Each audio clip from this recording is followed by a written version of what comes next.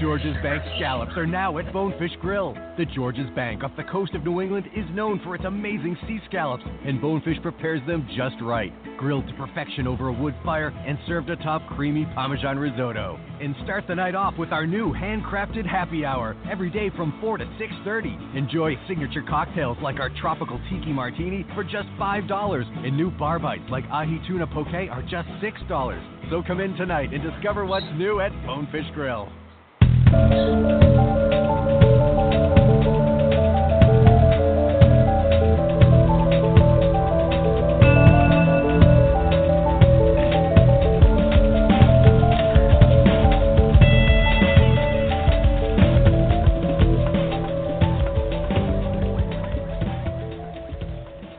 Welcome to Crime Wire, a program dedicated to bringing attention to unsolved crimes and educating the public about various types of crimes and how to avoid becoming a victim.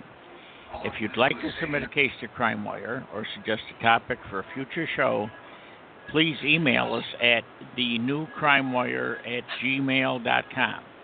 You can also like us on Facebook at The New Crime Wire. My name is Denny Griffin, and on today's show, I'm joined by Twyla Johnson to discuss the July 4th, 1975 murder of her then 21-year-old sister, Diane Marie Schofield, in Des Moines, Iowa. Diane's fully clothed body was found in the trunk of a 1966 Rambler parked near the Des Moines airport on July 10th. Her hands were tied behind her back and her feet were bound at the ankles. An autopsy determined the cause of Diane's death was strangulation.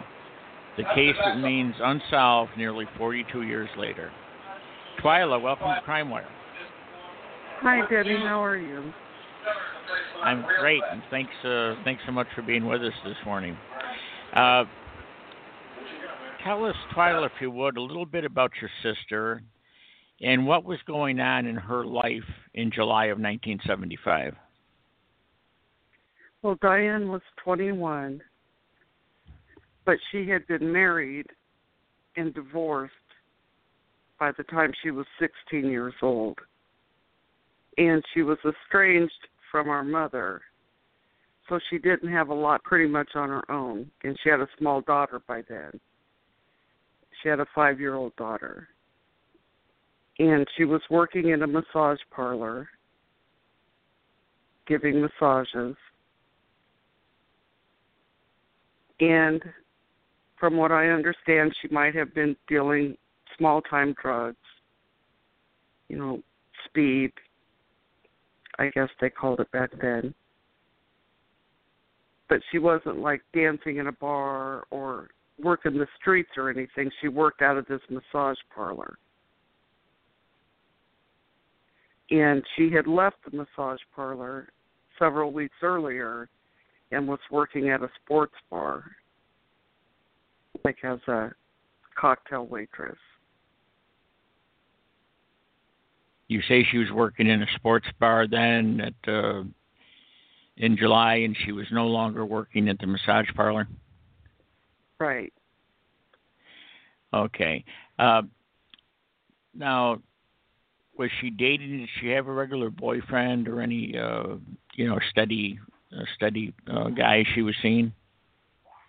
She did have a boyfriend, but he did not live with her, and I think maybe he wanted to be her boyfriend more than she wanted to be with just one person.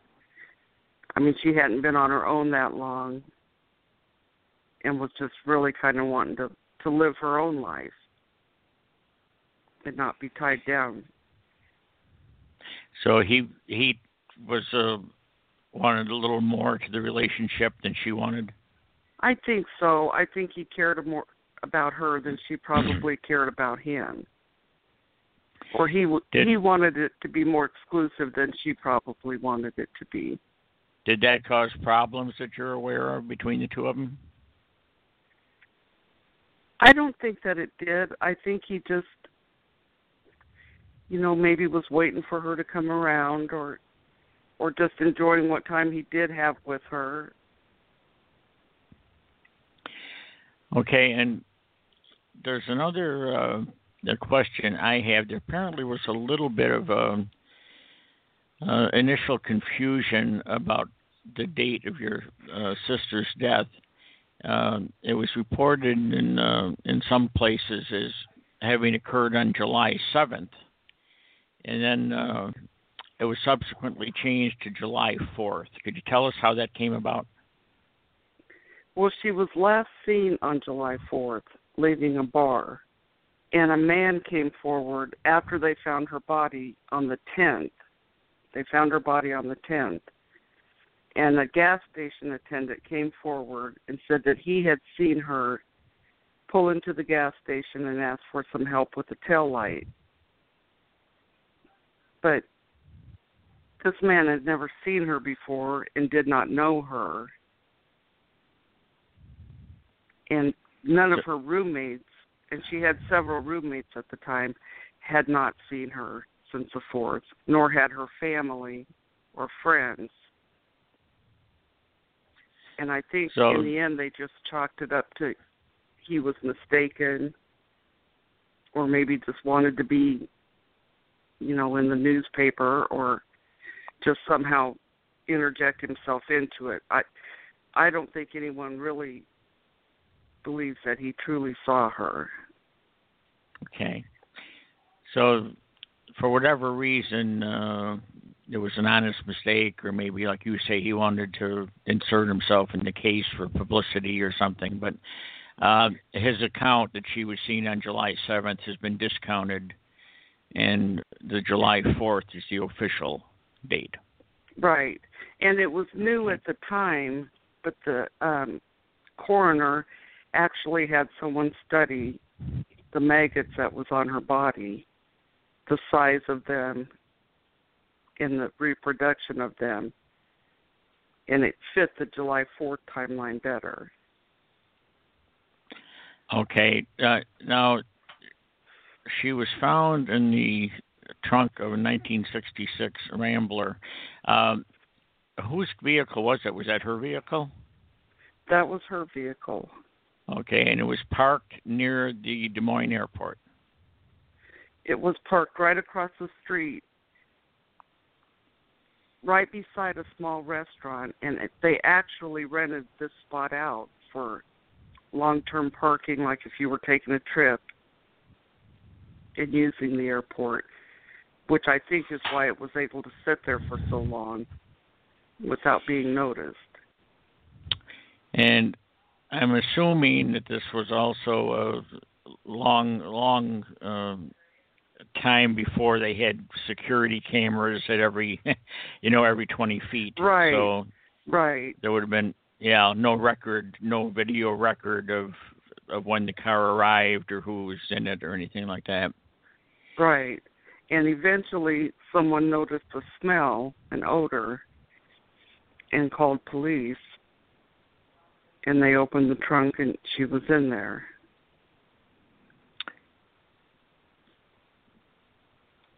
So now, when was she actually reported missing, prior to the 10th? Was she reported missing to the police? I believe she was officially reported missing 2 days later by a roommate. Which would have been the 6th? Made it the 6th. Okay, so I don't know how it, how it is in Des Moines, or at least how it was back in 1975. But I know that in a lot of cases, when you have an adult go missing, unless there is evidence that there was foul play, sometimes the police will put a be on the lookout for. But they feel an adult can come and go as they please, and they don't necessarily go into full search mode immediately unless there is some evidence that maybe there was more to it than a person just taking off for a while. I don't remember anyone looking for her. I don't remember the police coming and asking us anything about it,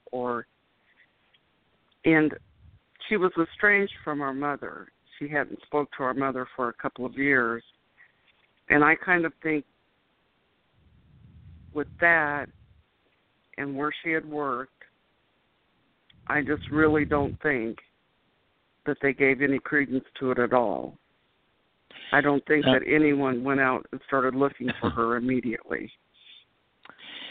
So she was found eventually on the 10th because of someone, it wasn't police necessarily, but it was somebody in the area, in the vicinity of that Rambler that smelled an odor, and then they made a call, and that's what led to her actually being located. Okay. Right. Now, she was bound, both her feet and ankles. What else? And there was still binding around her neck. Okay, so neck, feet, and ankles. And what did that consist of on the neck, if you know? It was a towel which had been torn into strips and then triple knotted, like had 3 knots in it.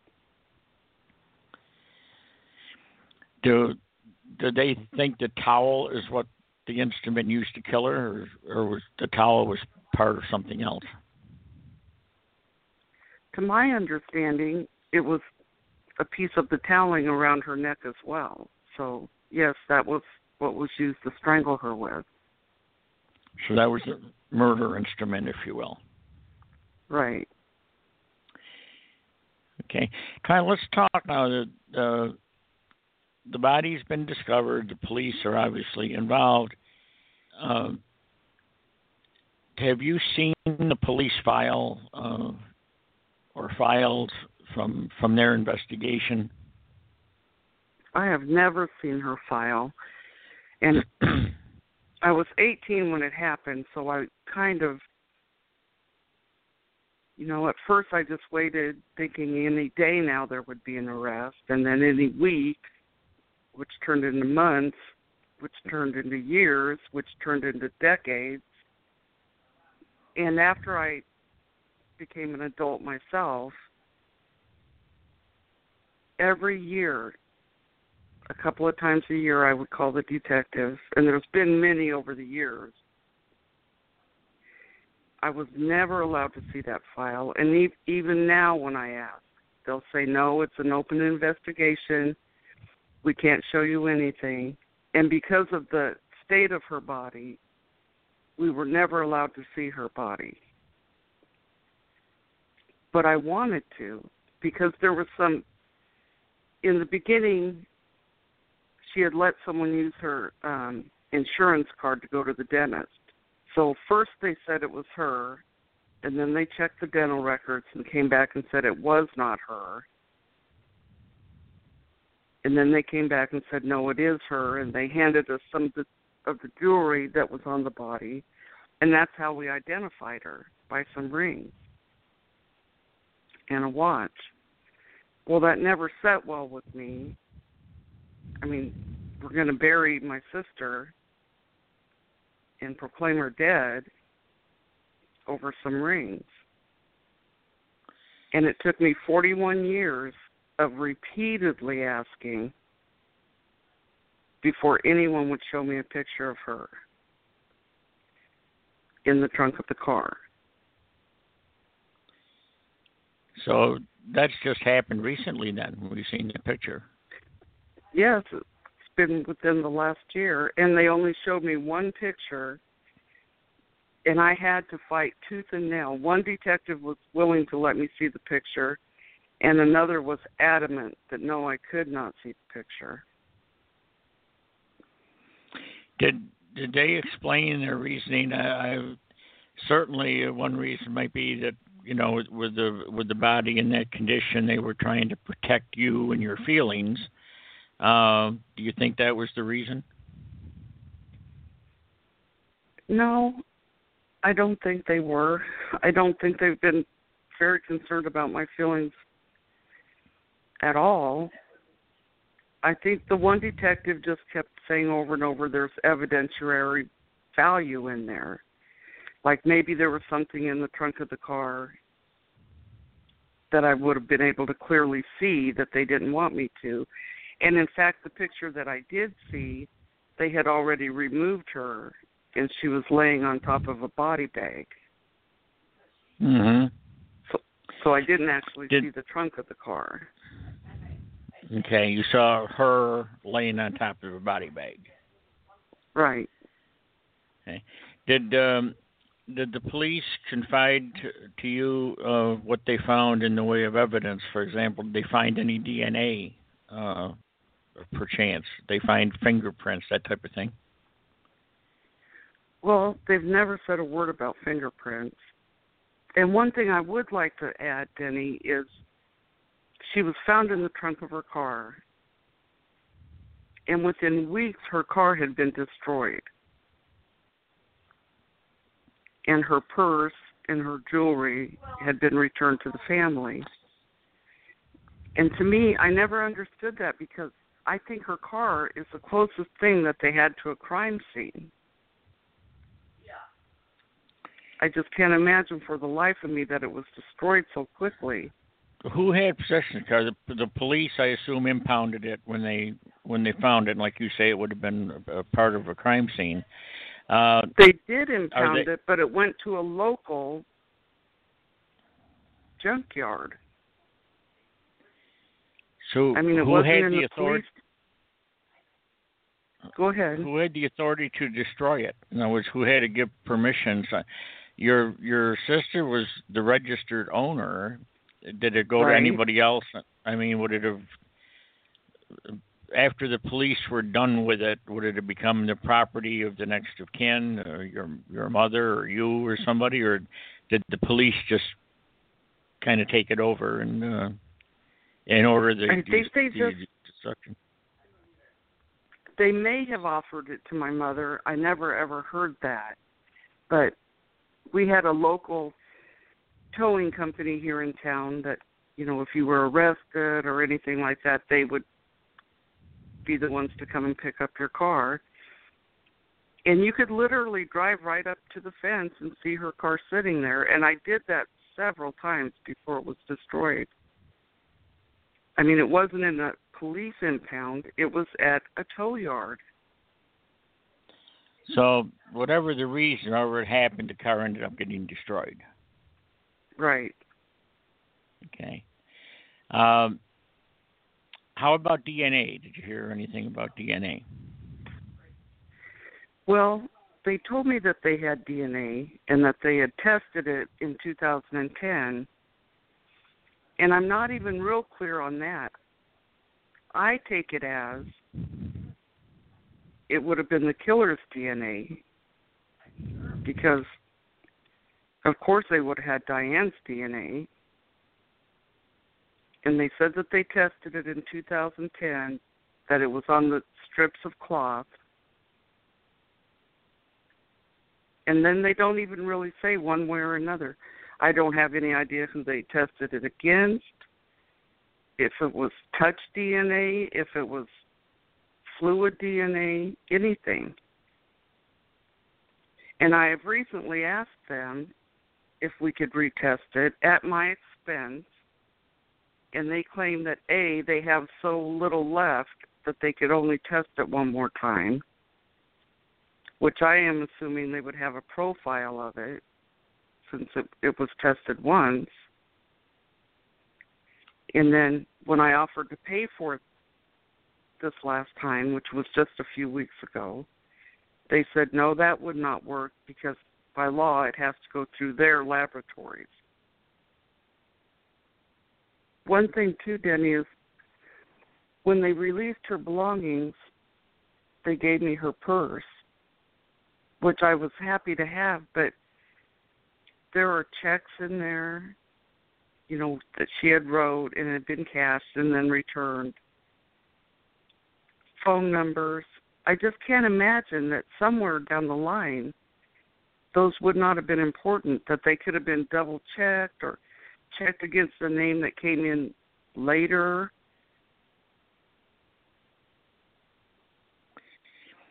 I'm back to the DNA again for a minute. If your understanding is, from what you were told, that even if you were willing to foot the bill for additional DNA testing,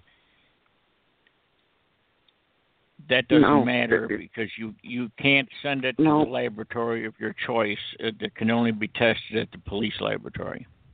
Right. And okay. He was emphatic about that. Have you do you have, or are you considering possibly getting an attorney involved?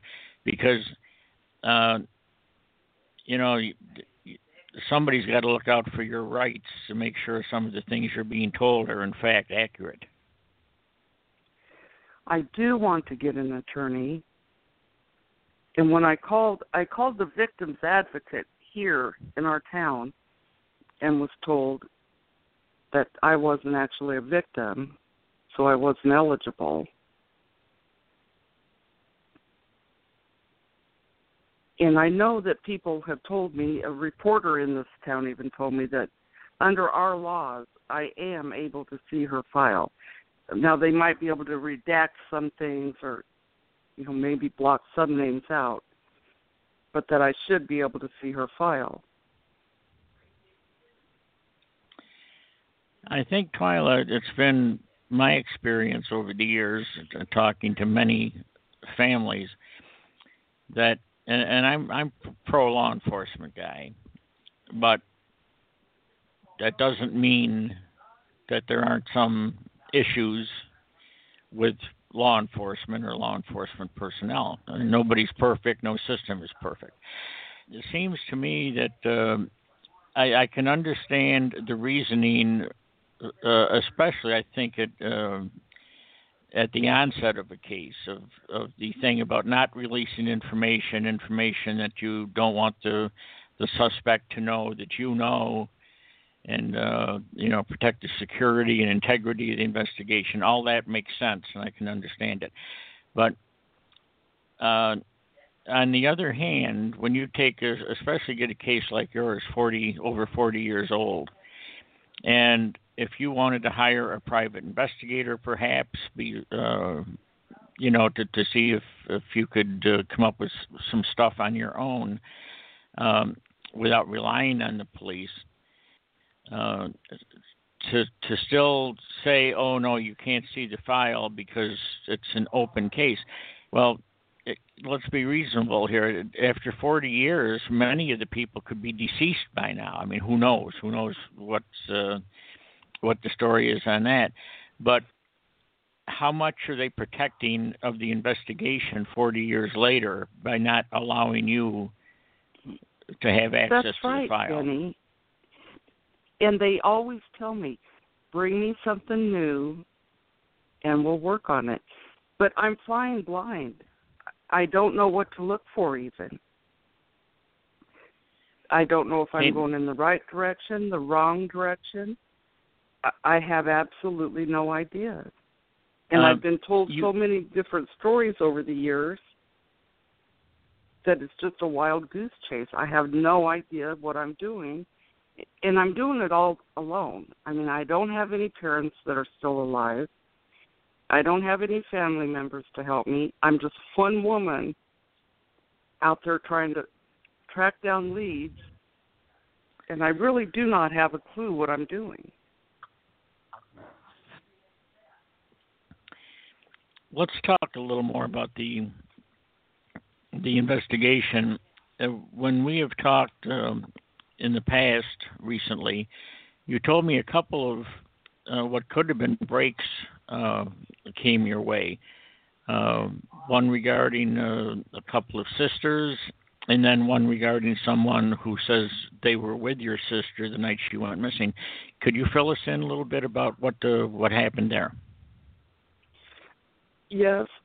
Before we get to that, I would like to say that about a year ago, a woman said that a man had told her that he knew the man who had drove Diane's car and parked it. And this man had told many people, that he had in fact driven her car and parked it there. Well, I tracked him down, and he was in a hospice. And I told the police, I told his name, and they just really didn't want anything to do with it.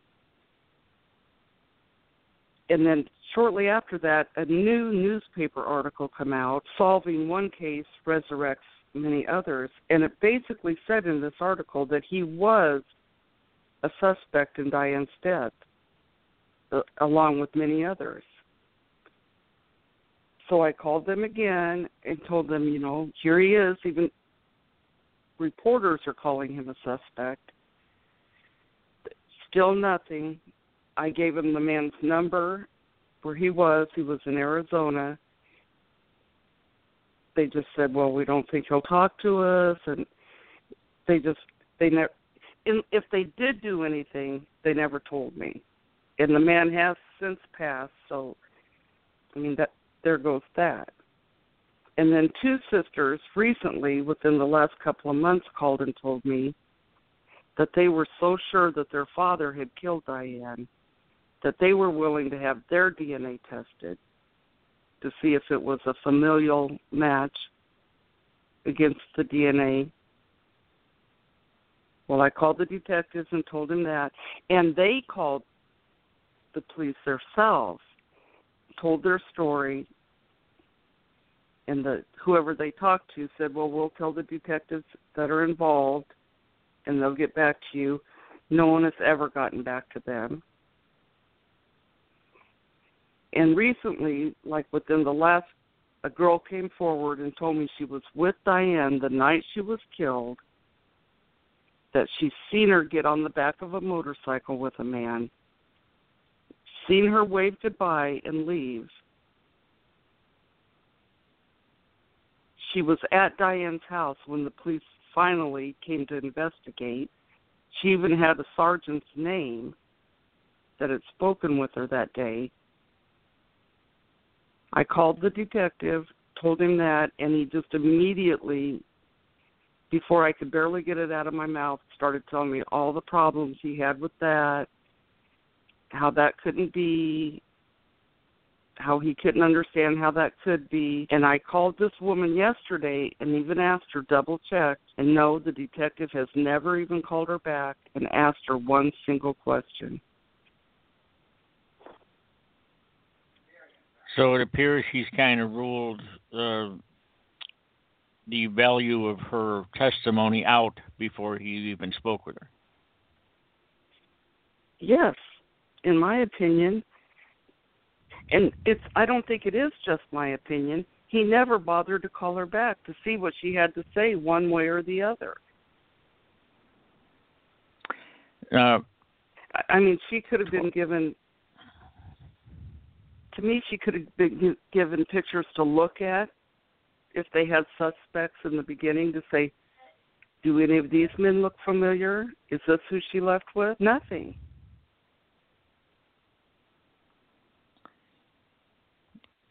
Well, it's very frustrating, I'm sure, that when you're told, you know, if anytime we can get a new lead, you know, we'll jump on it and really follow up on it. And then when you give them leads, they don't seem to be the least bit interested. I don't think they're interested at all. And I've told you, Denny, that I've asked them, if you know who did it, and it's quite possible, but you know that there's just no proof, just tell me and I can stop. And they assure me, no, we're still looking. It's been case. If you find anything, tell us. I've had people knock on my door and tell me that they knew who did it. I've called the detectives and told them, and nothing, absolutely nothing has come of it. And I always wondered to myself as well, I was with my sister the day she died, earlier in the day. And I just was, when I was writing down the things I was going to speak about today, I thought, they found her, I was brought in and talked to,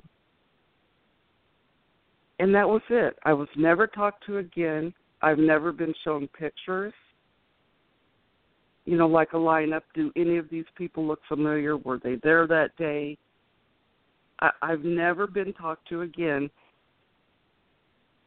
by them initiating it, ever.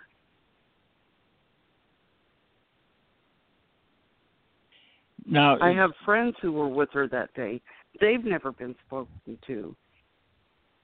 The girl who came forward and said she was with Diane that night, she said after the initial conversation when she was at Diane's house, not knowing that she was dead, and the police came there and told her she had to leave, she said they never ever came back and asked me anything.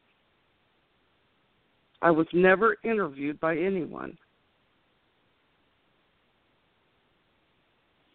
It's if you've ever watched, well, I'm dating myself here, going back a few years, but some of the police TV shows that are well researched. Let's take Law and Order, the original, for example. If anybody's watched programs like that, you know that among the first things the investigators do when they're investigating a missing person or a death case is they want to talk to the people who were with the victim last. They want to know what the victim's frame of mind was, what the victim said. Was the victim having issues with anyone? Did the victim say where he or she might be going? All those types of things. And when you hear the people that should have been interviewed, or at least seems as though they should have been interviewed, and have never been talked to, it's a very frustrating thing. I mean, you just have to wonder why. Why wouldn't you talk to one of the last people to see this person alive, or to see them before they disappeared? I have trouble making sense out of that. Well, I have terrible trouble making sense of that. I mean, there are people that the last place she was seen earlier in the day was at a lake. And, I mean, many friends were there. I have a friend who called me just the other day, and him and his wife were there, and they were good friends with Diane, and he was asking me about the man that I was telling you that said he took her car, drove the car, and he said, I'm almost positive he was there that day. And he was in a foul mood, just, you didn't even want to be around him. And he said, and the funny thing is, we were never questioned, ever. And I thought, surely they would have gotten a list of people that were there that day and talked to every single one of them. Do you have any explanation? It never happened. And do you have any explanation for why they didn't do that? Why they didn't interview and talk to these people? I do have one, and I know it's going to seem far-fetched, but for years, like I said, I haven't just talked to one detective. It's been 40 years. The detectives have come and gone. They've moved on. They've retired.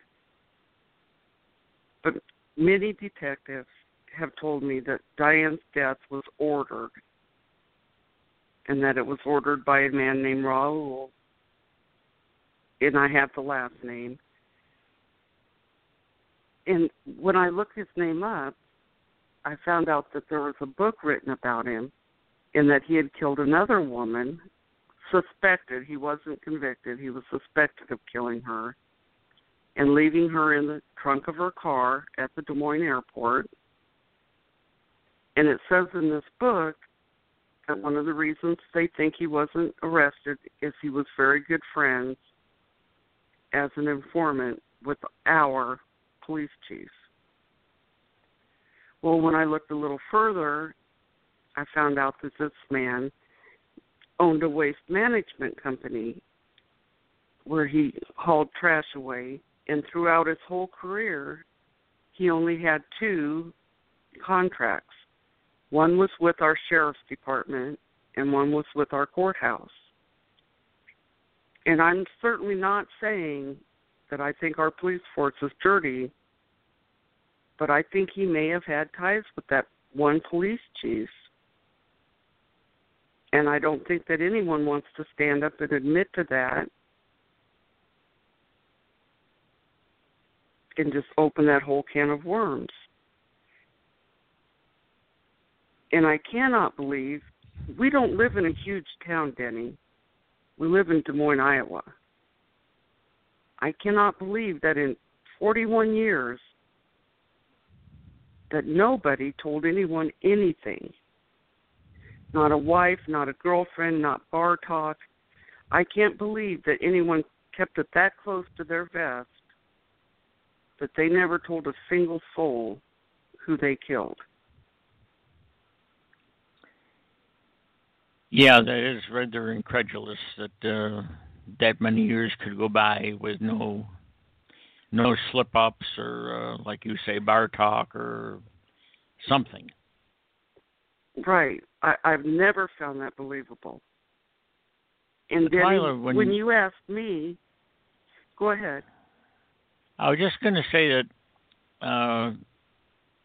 a lot of things about this story frustrate me. One is the apparent lack of interest by detectives when you come up with new information. Is there anything you can do about that? Can you go over their heads to the sergeant or the chief or whoever would be their superior and request a new detective be assigned, or do anything to try to get somebody to look into the leads you're providing? Denny, I have called the chief of police numerous times, and I have never actually spoke to him. I have always gotten a call back from an aide to him. And we recently, within the last few years, got a new chief of police, and I was a little excited because I thought, what a great way to start your tenure by solving this case. So I start calling him, and I have never spoke to him. I only spoke to his aide. And his aide was so frustrated that I was calling. He denies this in a newspaper report, but this is what he said to me.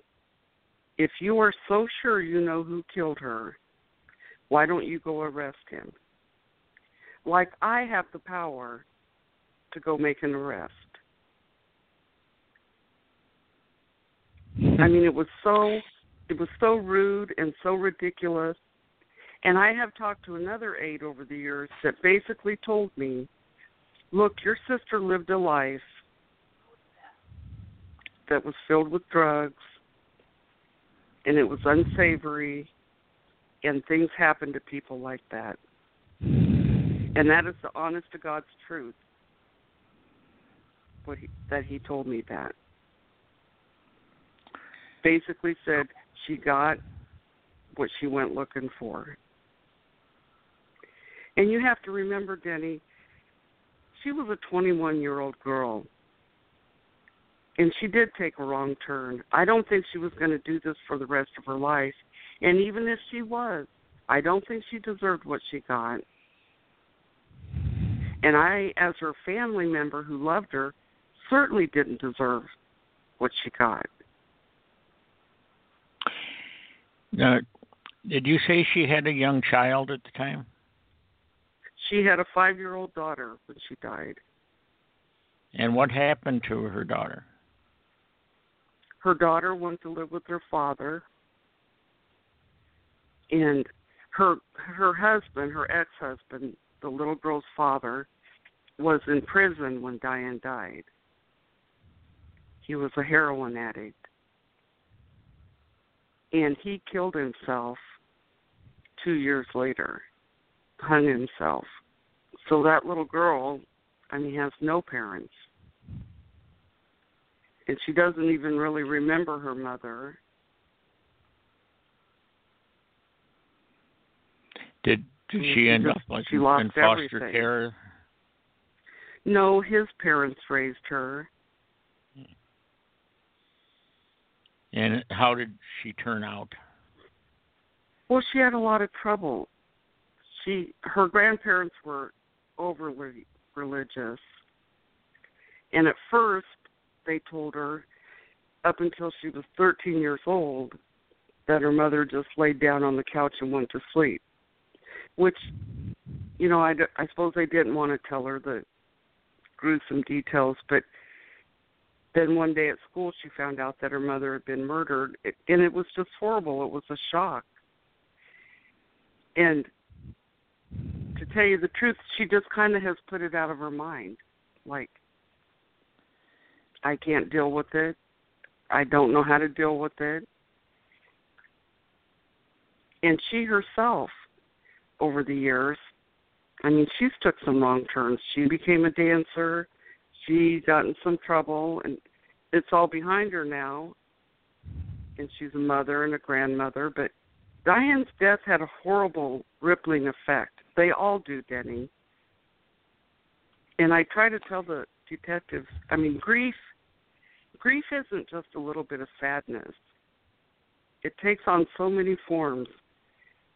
There's sadness, there's anger, there's rage, there's helplessness, there's hopelessness, and it doesn't last for a certain amount of time.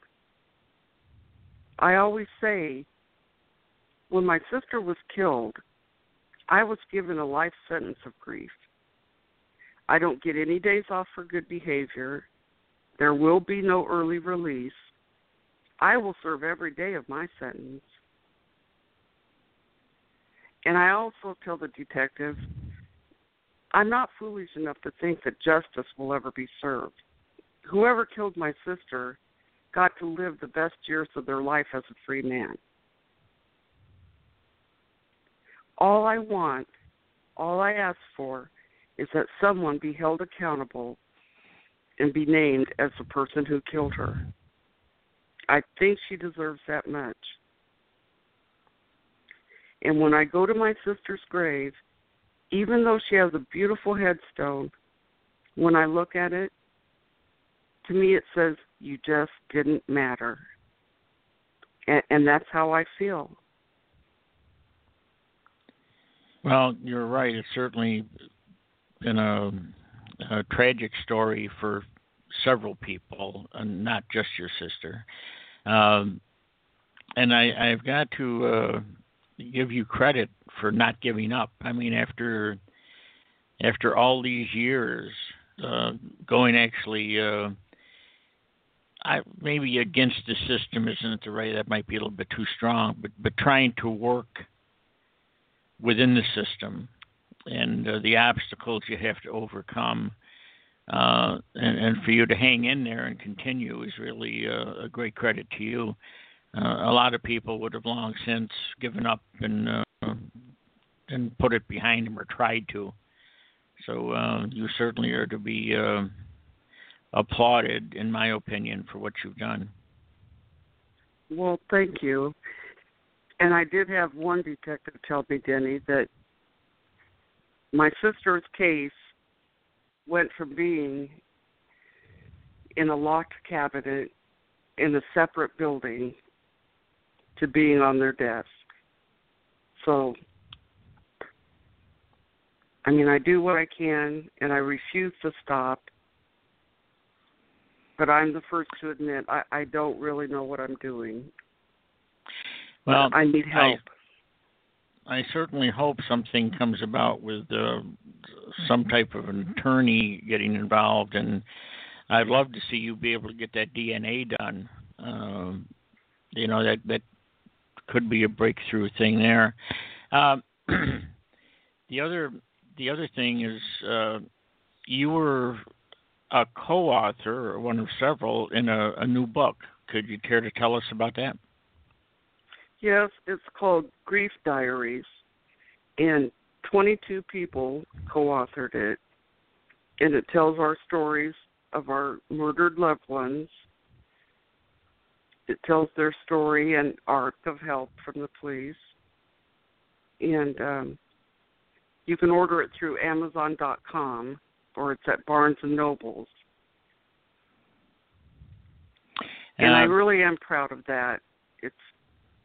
My sister, if nothing else, Denny, I feel like she's not forgotten anymore. Here in my town, I think she's pretty much a household name now. And I think in the end that's what's going to bring about a change, is that there are so many people talking now. Yes. In my front yard, I have a 4-foot by 4-foot sign with her picture on it, the date she died, and that it's unsolved. And I live on a very busy street, and that sign is kind of like legend in our town. Well, Twyla, we run out of time here. We're going to have to shut it down. I really want to thank you for being here. This is a story that's certainly tragic, and hopefully, with your tenacity, eventually that break's going to come, and there will be a lead that the police do take serious and are willing to follow up on that can pan out to be something. Because I know you're not going to give up on it. So, you say you don't know what you're doing. Well, I know, you may not be experienced with the law or with police procedures, but you know what you're doing as far as keeping it going. You're getting your sister's name out there and getting, the unsolved nature of the crime out there. And that's bound to bear fruit at some point. I know it's been a long time, but I just have to believe that all your efforts won't be in vain, that at some point you'll, even if the person is now deceased, you'll at least learn who did it. And that would bring some resolution anyway to. Now, what I'd like you to do, if you would, I can give hope to one more person, Denny, that don't have to wait 41 years. Well, God bless you. Well, thank you, Denny.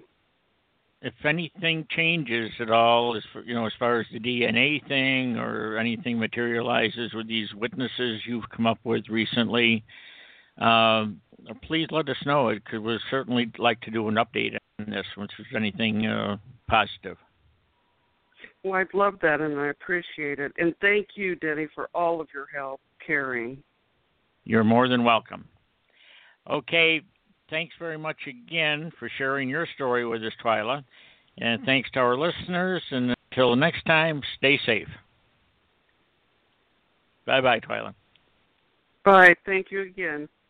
George's Bank scallops are now at Bonefish Grill. The George's Bank off the coast of New England is known for its amazing sea scallops, and Bonefish prepares them just right. Grilled to perfection over a wood fire and served atop creamy Parmesan risotto. And start the night off with our new handcrafted happy hour every day from 4 to 6:30. Enjoy signature cocktails like our tropical tiki martini for just $5, and new bar bites like ahi tuna poke are just $6. So come in tonight and discover what's new at Bonefish Grill. George's Bank scallops are now at Bonefish Grill. The George's Bank off the coast of New England is known for its amazing sea scallops, and Bonefish prepares them just right. Grilled to perfection over a wood fire and served atop creamy Parmesan risotto. And start the night off with our new handcrafted happy hour every day from 4 to 6:30. Enjoy signature cocktails like our tropical tiki martini for just $5, and new bar bites like ahi tuna poke are just $6. So come in tonight and discover what's new at Bonefish Grill.